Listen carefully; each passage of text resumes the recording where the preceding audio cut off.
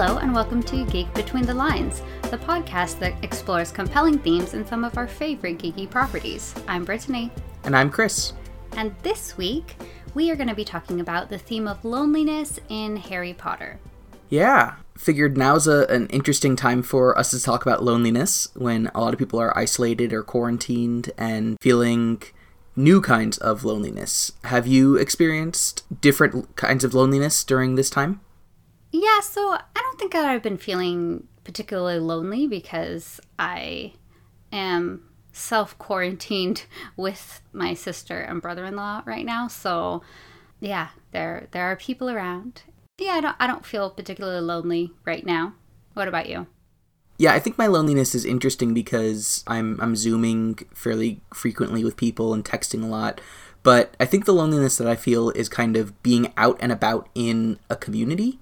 Like, I feel cut off from the just kind of walking around, especially, since I do walking tours and since I teach, like, being a part of a group of people who are all doing something together is just something that I kind of miss, even while kind of we see new ways of remaining in contact that sometimes even help us stay in contact more often because everyone's kind of experiencing the same thing.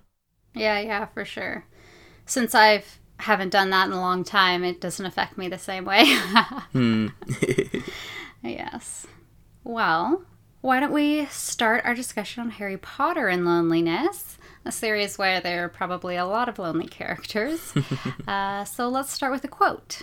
This quote comes from The Prisoner of Azkaban, and it is from the first chapter, Owl Post, and poor Harry is back at the Dursleys for the summer. Hedwig had been absent for 2 nights now. Harry wasn't worried about her. She'd been gone this long before, but he'd hoped she'd be back soon. She was the only living creature in this house who didn't flinch at the sight of him. Aw, poor Harry. That's Poor so Harry. Sad. I don't know why I'm laughing. I laugh, laughing is my generic response to almost everything. But I think that's also the way that it's written, right? Is that she writes it in a kind of dark humor kind of way. And I don't know, I think that his loneliness with the Dursleys is really poignant, and this is a great example of that. But because it's also adversarial, there is the kind of humor, and you can really feel for Harry while also just seeing the extreme lengths of discrimination that he's getting from these folks.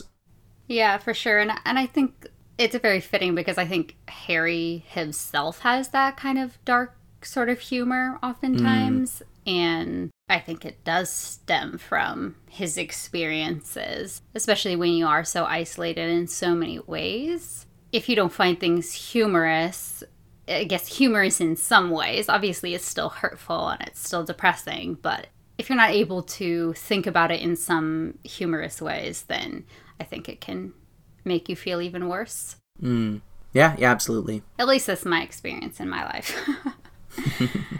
But yeah, I think part of what struck me about this quote was that, first of all, obviously he's living in a house where people flinch to look at him. And that's been so much of his life, whether it was flinching or just straight up ignoring him or straight up abusing him. And he finally has a companion in his home that he never had before. He made friends with the spiders in his cupboard because there was no one. He had no friends. And to have... so true. Yeah, to have Hedwig, even though she's a pet.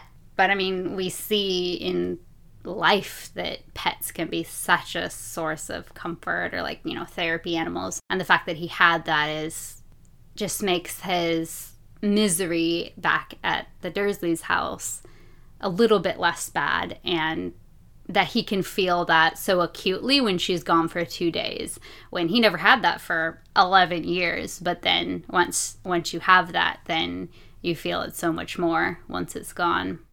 Yeah, absolutely. Well, why don't we get into our analysis? What character did you bring? Oh, this was a very hard decision for me because I wanted to talk about so many people. But I decided on Draco Malfoy. Good choice. Okay. Yes, because The past couple years, I've been kind of struck by a couple things that I hadn't really thought about as much in regard to him. And one was through reading The Cursed Child. Just when he was talking about being alone is so hard, and like that he was alone and it sent him to a really dark place. And he said, "It's exceptionally lonely being Draco Malfoy. I will always be suspected. There's no escaping the past." And to just see him as a kid being lonely, and I'll get into some of that, and then like stretching all the way into his future, like 19 plus years later, he's still lonely, which is quite tragic.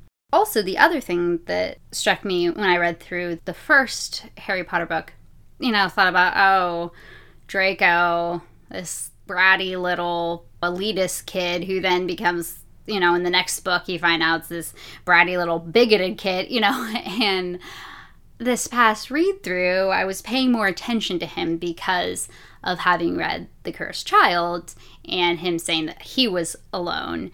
And it was just so blaringly obvious to me through this last read through that he really just wanted to be involved with Harry and his friends in that first year, because he went about it in the wrong way with playing pranks and stuff, which obviously a lot of kids do. But like, oh, there's a midnight duel, and then I'm going to not show up and tell people about it so you'll get in trouble. And then jumping out to scare Neville while doing the detention in the Forbidden Forest. Those are totally things. I mean, I jumped out to scare people through a lot of my childhood, so I understand the impulse of like, oh, this is a way of playing, even though they really may not like it.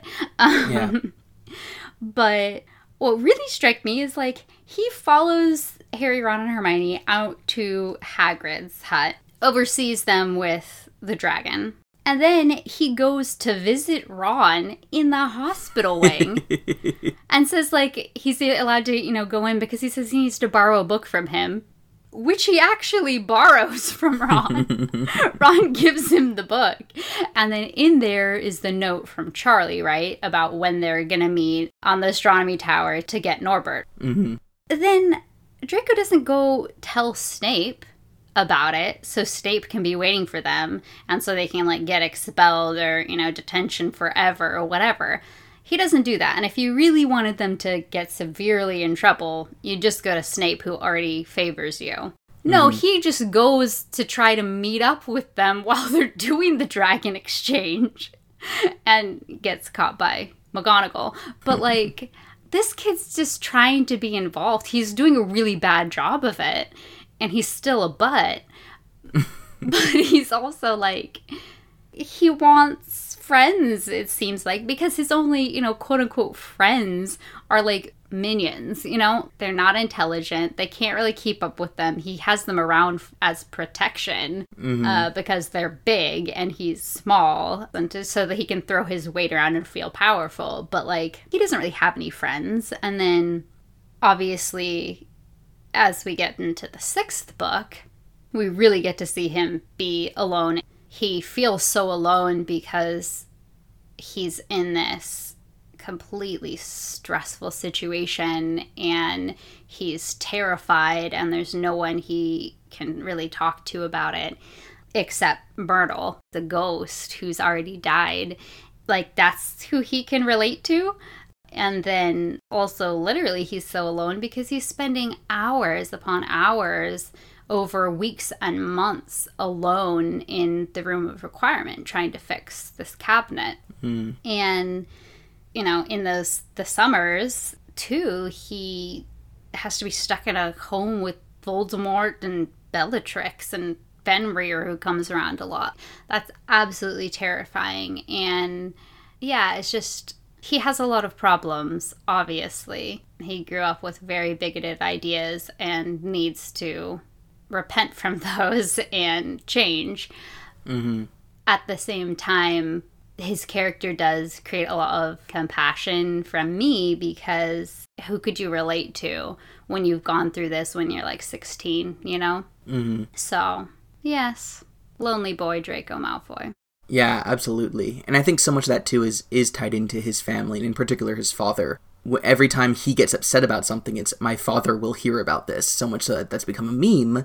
But, like, that means that the only person he has to complain to is his dad, you know? Like, the first person it comes to. And yeah, obviously it's because also his father's power, but it's also, like, his dad talks about how he's been complaining about Hermione and Harry all summer, right? Like, you know, this is, I think, such a strong relationship for him. And that quote that you mentioned from Cursed Child of, he'll always be Draco Malfoy, he can't escape that. I think that's not just himself, but even from a child, he couldn't escape his family. And in book 2, he is the person that Harry and the gang think is responsible.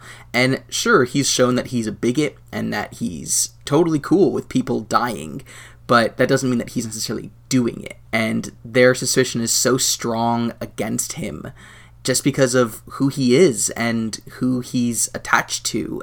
Yeah, I think that it is really hard for him to be the only child, the only son, frankly, of Lucius Malfoy, you know, learning how to be friends with people by seeing his father order everyone around, right?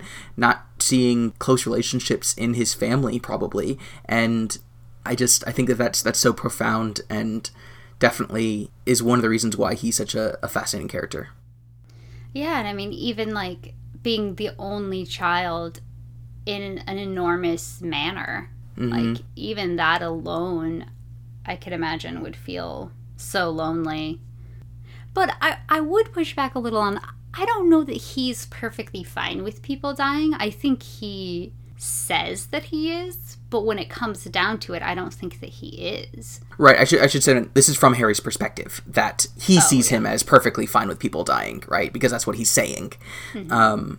But yeah, I think that book 6 shows that he is extremely conflicted. Mm-hmm. Mm-hmm.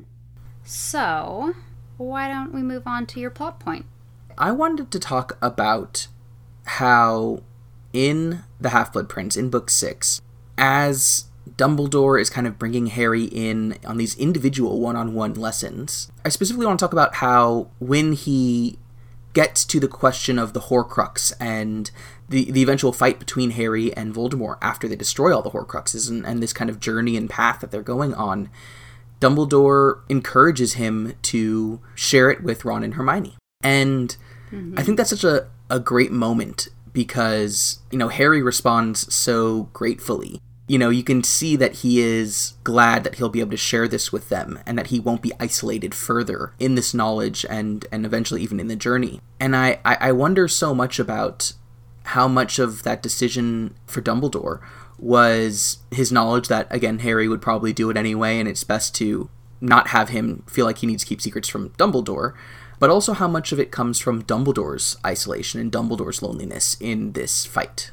where because this information is so secret and because his plan is unable to be spread to anyone else, he understands what it's like to kind of fight on your own and to hold these big decisions and these big secrets and these big missions all within yourself. And I think he sees the downside of that and the pain that that can bring on someone. And he also probably sees, well, frankly, Hermione's competence, but just the strength that I think Harry gets from being with his friends.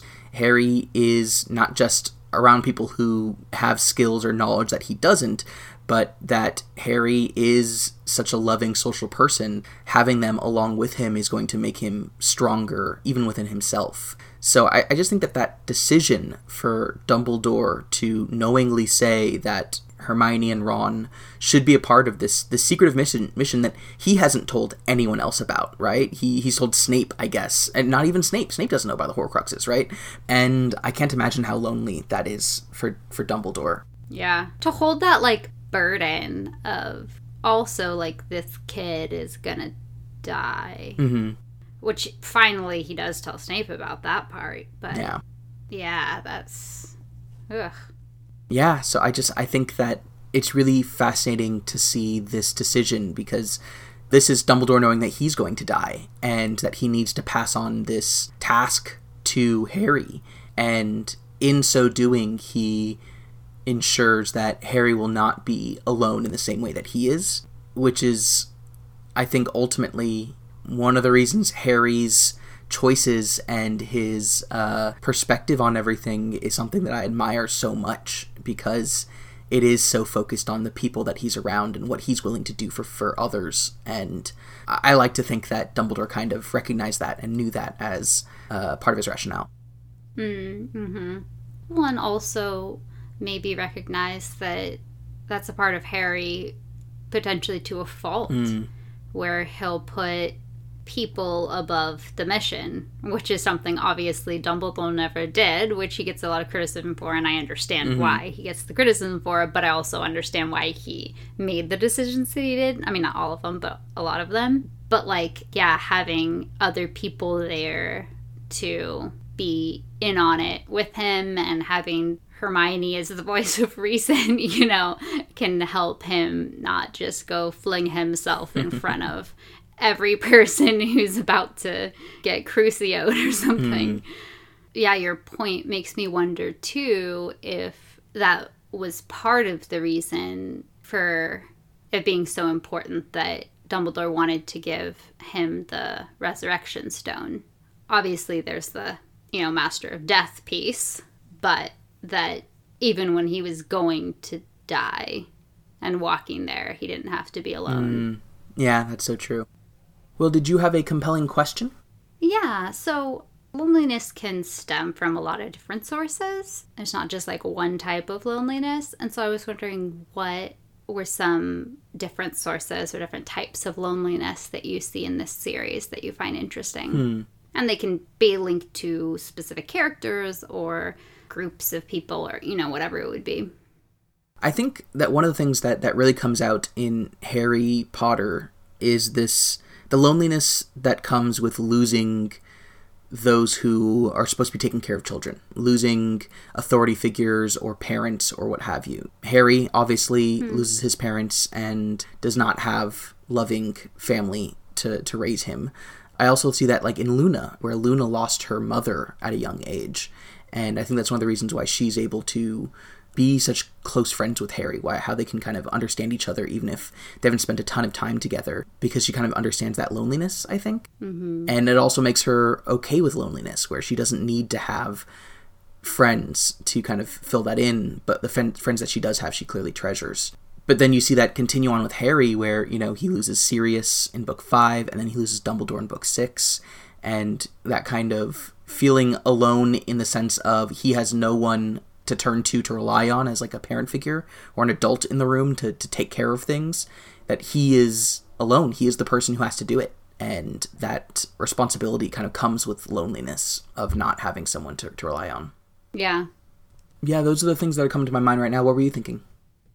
Yeah, well, I was thinking about the loneliness Snape must feel, stemming from just no one really knowing you and people believing lies about you.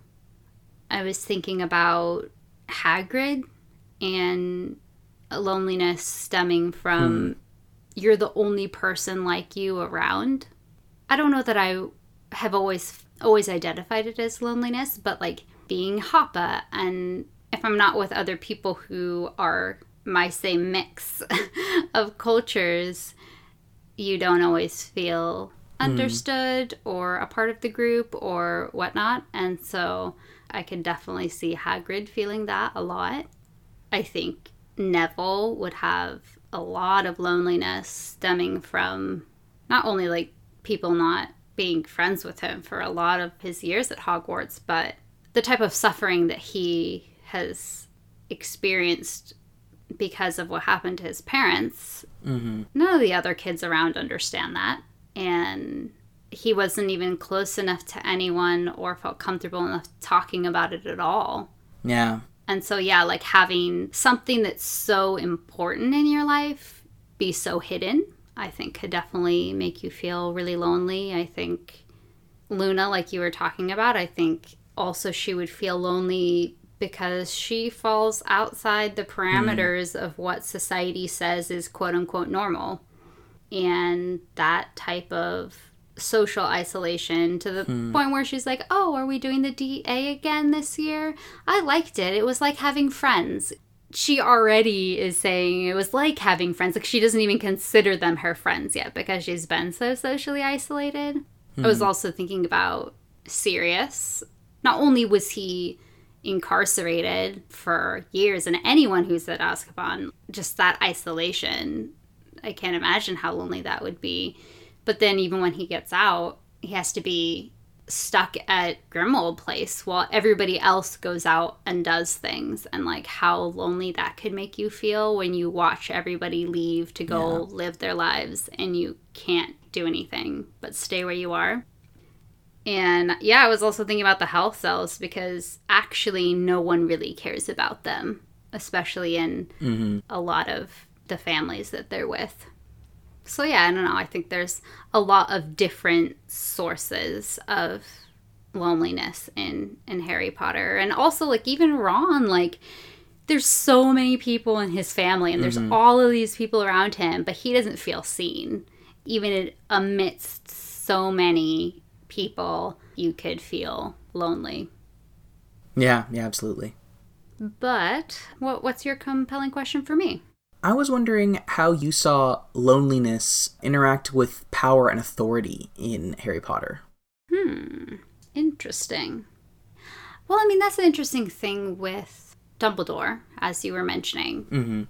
Because he has a lot of power and a lot of authority and a lot of knowledge, it does seem to make him separated. And I mean, where is he most of the time? Probably just in his office, like doing research and whatnot. And I'm kind of thinking about like Voldemort and his intense power, like power that he was born with, separating him from other people and him wanting to keep that separation because of the power and status he has. And yeah, I wonder, like, does he feel lonely? Did he ever feel lonely? Did he in some way enjoy when he was connected to Quirrell? I mean, obviously in Harry Potter musical, clearly he did. But yeah, I don't know. What were you thinking? Yeah, I definitely think Voldemort is a really good example. And just the Death Eaters in general, they desire power, right? And Voldemort doesn't really, he's not like the Emperor in Star Wars, where he doesn't really desire order in the kind of same way, or at least seem to talk about it in the same way. He desires just power. He just wants to be the person who rules wizardom, and part of that comes from hating those who don't have power and who are weak, or who he sees as weak. But I think that it really is so focused on kind of self-sufficiency and isolation, and that connection is weak. I think that the torture of the Muggle Studies professor is a really good example of that, but even look at the way that the other Death Eaters treat each other. It's not about connection and trusting each other. It's about wanting to one-up each other for status and power, and the way that they change the wizarding world to be paranoid and giving each other up instead of relying on each other. I think that it is such an isolating idea of power. And it's not like most of them even kept in contact after, the ones that didn't go to Azkaban, like after Voldemort fell. Yeah, exactly.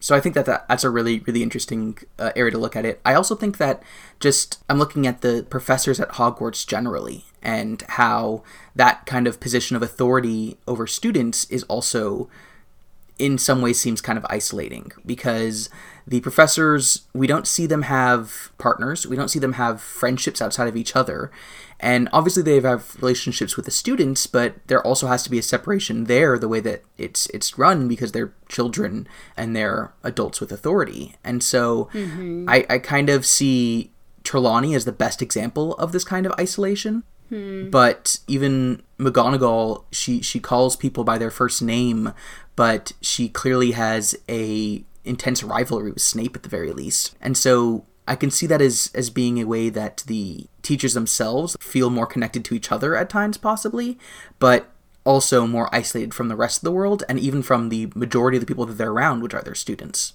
Yeah, and look at Argus Filch. Yeah, that's a great example too. He has authority. he doesn't necessarily have power. He has some amount that's given to him, but not power from ability. And can he give detentions? I think so. Or maybe he can't. Maybe he's just the person who sometimes... Well, he can write them up, right? Yeah, but I think it is their heads of house are the ones who state what their punishment's going to be. Yeah, so he has to, like, help enforce discipline without really having any type of other relationship with the students. Heads of houses, they're also teachers. So the students have a relationship with them and hopefully at least respect them as a teacher. Hopefully, if they're not being abusive, like them as a teacher. Filch doesn't have any of that. He's walks around making sure no one's out past curfew, confiscating enchanted artifacts and checking students' luggage and all of these different things. Like, he has to do the things that the students would be most annoyed and frustrated with. Yeah, that is super lonely. I mean, I'm glad that he has Mrs. Norris, but other than that, it seemed like he didn't have a terrible relationship with Snape, at least at the beginning of the series, but other than that, he's always alone. Yeah. That also makes me think about even the student leadership. If you're head girl, head boy, or prefect, if that could... I mean, at least prefects, you're together on it, but with the head girl and head boy, you have this position of power that other people probably wanted and didn't get, and that other people just don't like you having because now you can get them in trouble. Yeah. I mean, Percy has his own set of reasons why he was ostracized in his family, but I don't think necessarily his love of following the rules helped that, you know? I think it isolated him from his family because so many of his siblings just didn't care about following the rules. So trying to enforce that, I think, probably would make him much lonelier. Yeah. They even have a separate bathroom, the prefects. So lonely. Yeah, that's a really interesting point. Well, should we move on to our missed opportunities? Yeah. So mine is... there's also so many things I wanted, but I'm choosing to go with ghosts. Oh, interesting. Because I'm just really interested in how they would feel and how they would experience loneliness, because they have all of the time in the world to make relationships, but they don't seem to. We almost always just see a ghost by themselves, not congregating with other ghosts. And even the fact that Sir Nicholas has his death day party, which he invites a lot of people to, but even there, I mean, he wasn't even having a very good time. He wants to be able to be in the Headless Hunt, and he can't because the people who murdered him didn't do a proper job of it. I mean, they did succeed at murdering him. They did that, but if their goal was beheading, yeah, not quite exactly. There. They would have gotten a B+ on that one. But the community he wants to be a part of, he can't be a part of. You have Myrtle, who's clearly super lonely, and Helena Ravenclaw also seems super lonely. And so it's just interesting. They have all of this time where they could make really good, deep relationships that never even have to end, but it seems like they don't. And I don't know if their reasons for staying and becoming ghosts have to do with that, like if they were already lonely, because they're not staying for relationships. They're not staying because, you know, I'm not ready to leave my friends yet, because obviously, you know, you're going to be there forever and they're eventually going to die. And so, yeah, I don't know if they were already kind of in that place. Obviously, it seemed like Myrtle was. Yeah, it's just, it's interesting, and it's just something that I wonder about, how they even interact with the staff. I mean, Dumbledore's super old, and he's been there for a super long time. And you think that they could have friendships with some of the portraits or something that are just like can be there forever now too. That would be interesting. And that's also kind of an interesting point going back to your question about positions of power for like the head of Hogwarts. They have their portrait previous headmasters to confer with, which is an interesting aspect of maybe them being able to feel a little less alone because they also experience some similar things. But yeah. What about you? What's your missed opportunity?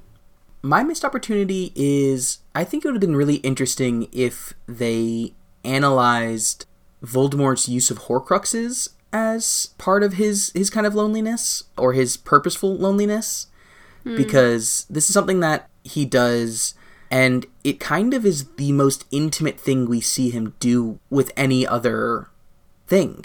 And it's intimacy with inanimate objects, and it's intimacy with him, parts of himself, where this is something that he keeps secret from everyone else because it's important to his power and his immortality as he sees it.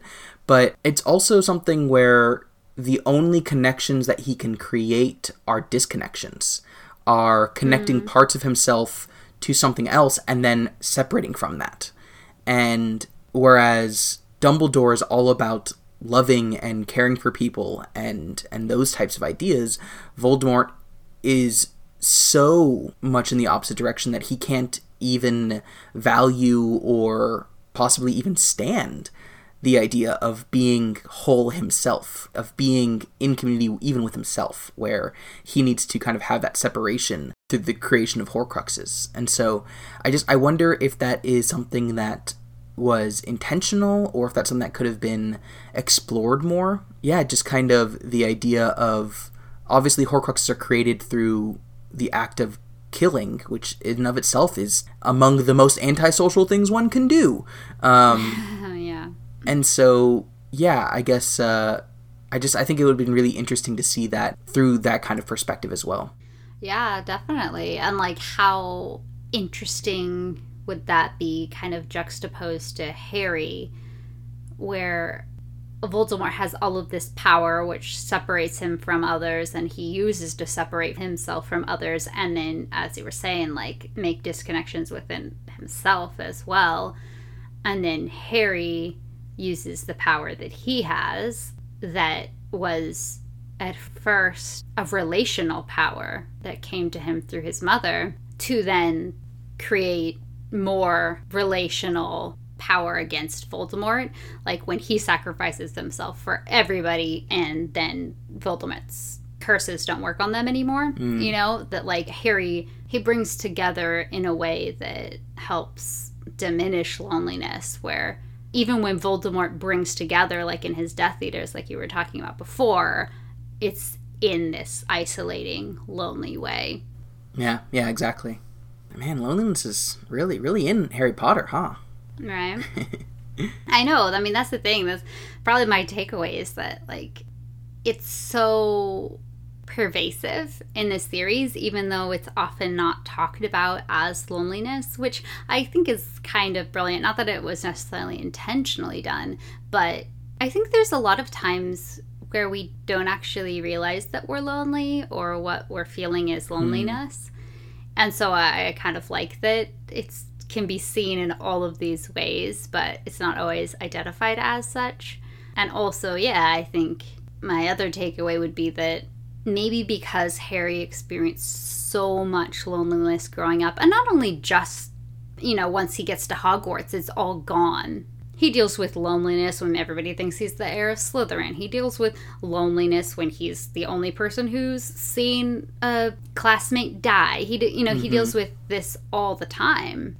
And he so consistently helps people not be alone. All of those different, like, categories that I was talking about, are like the different sources for loneliness. I think a lot of those he helps lessen.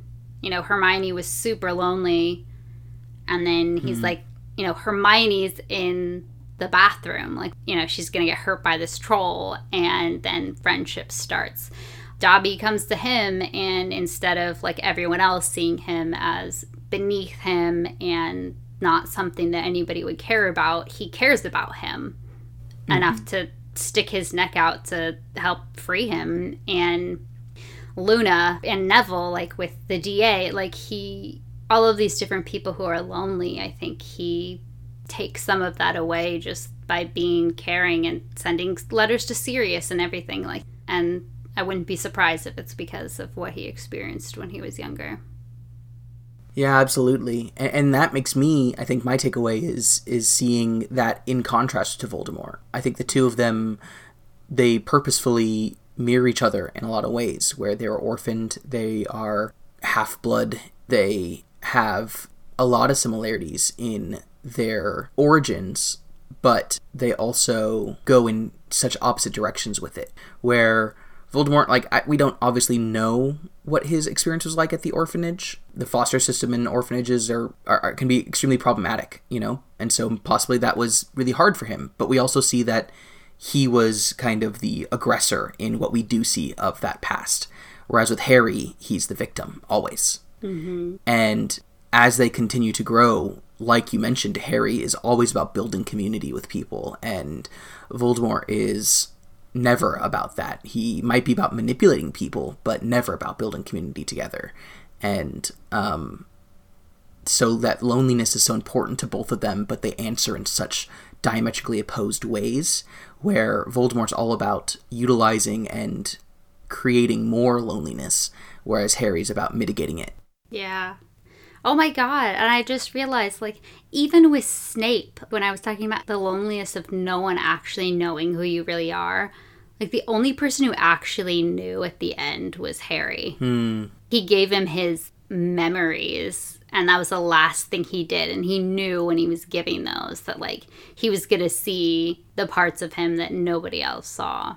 And then Albus gets partially named for him. He is symbolically brought into Harry's family because of it, because Harry is the last person to know him, and he, in some ways, accepts him. And, yeah, that's really powerful. Ugh, I love Harry. Yes, Harry is the best. Harry is, like, the best. He can be so frustrating at times, but, like, he's the best. I mean, yeah, obviously Hermione is the best, but, like, Harry's the second best. Great. Yeah. All right, well, why don't you bring up what we'll be discussing next week? So, we'll be going back to The Lord of the Rings, and we are going to look through the theme of compassion. Oh, well, it'll be great. Compassion in Lord of the Rings. Yes, I love it. Well, thank you very much for listening to this week's episode of Geek Between the Lines. You can find us on social media by searching for Geek Between the Lines on Facebook, Instagram, Twitter, or Pinterest. Or you can go to our website at bit.ly/geekbetweenthelines. Or go to our Patreon at patreon.com/geekbetweenthelines to help support us during a time of job insecurity. It's really, really meaningful that we have so many wonderful patrons on Patreon and that so many people care so much about our show. We want to thank Kimberly Taylor Pastel at Lacelet for designing our logo. You can find her designs at lacelet.com or searching for Lacelet on Facebook or Instagram. If you haven't yet, you can always leave us a review on iTunes, Spotify, wherever you find us, and that really helps us find new listeners, so that would be really appreciated as well. Thanks again for listening, and we'll see you next week. Until then, geek out!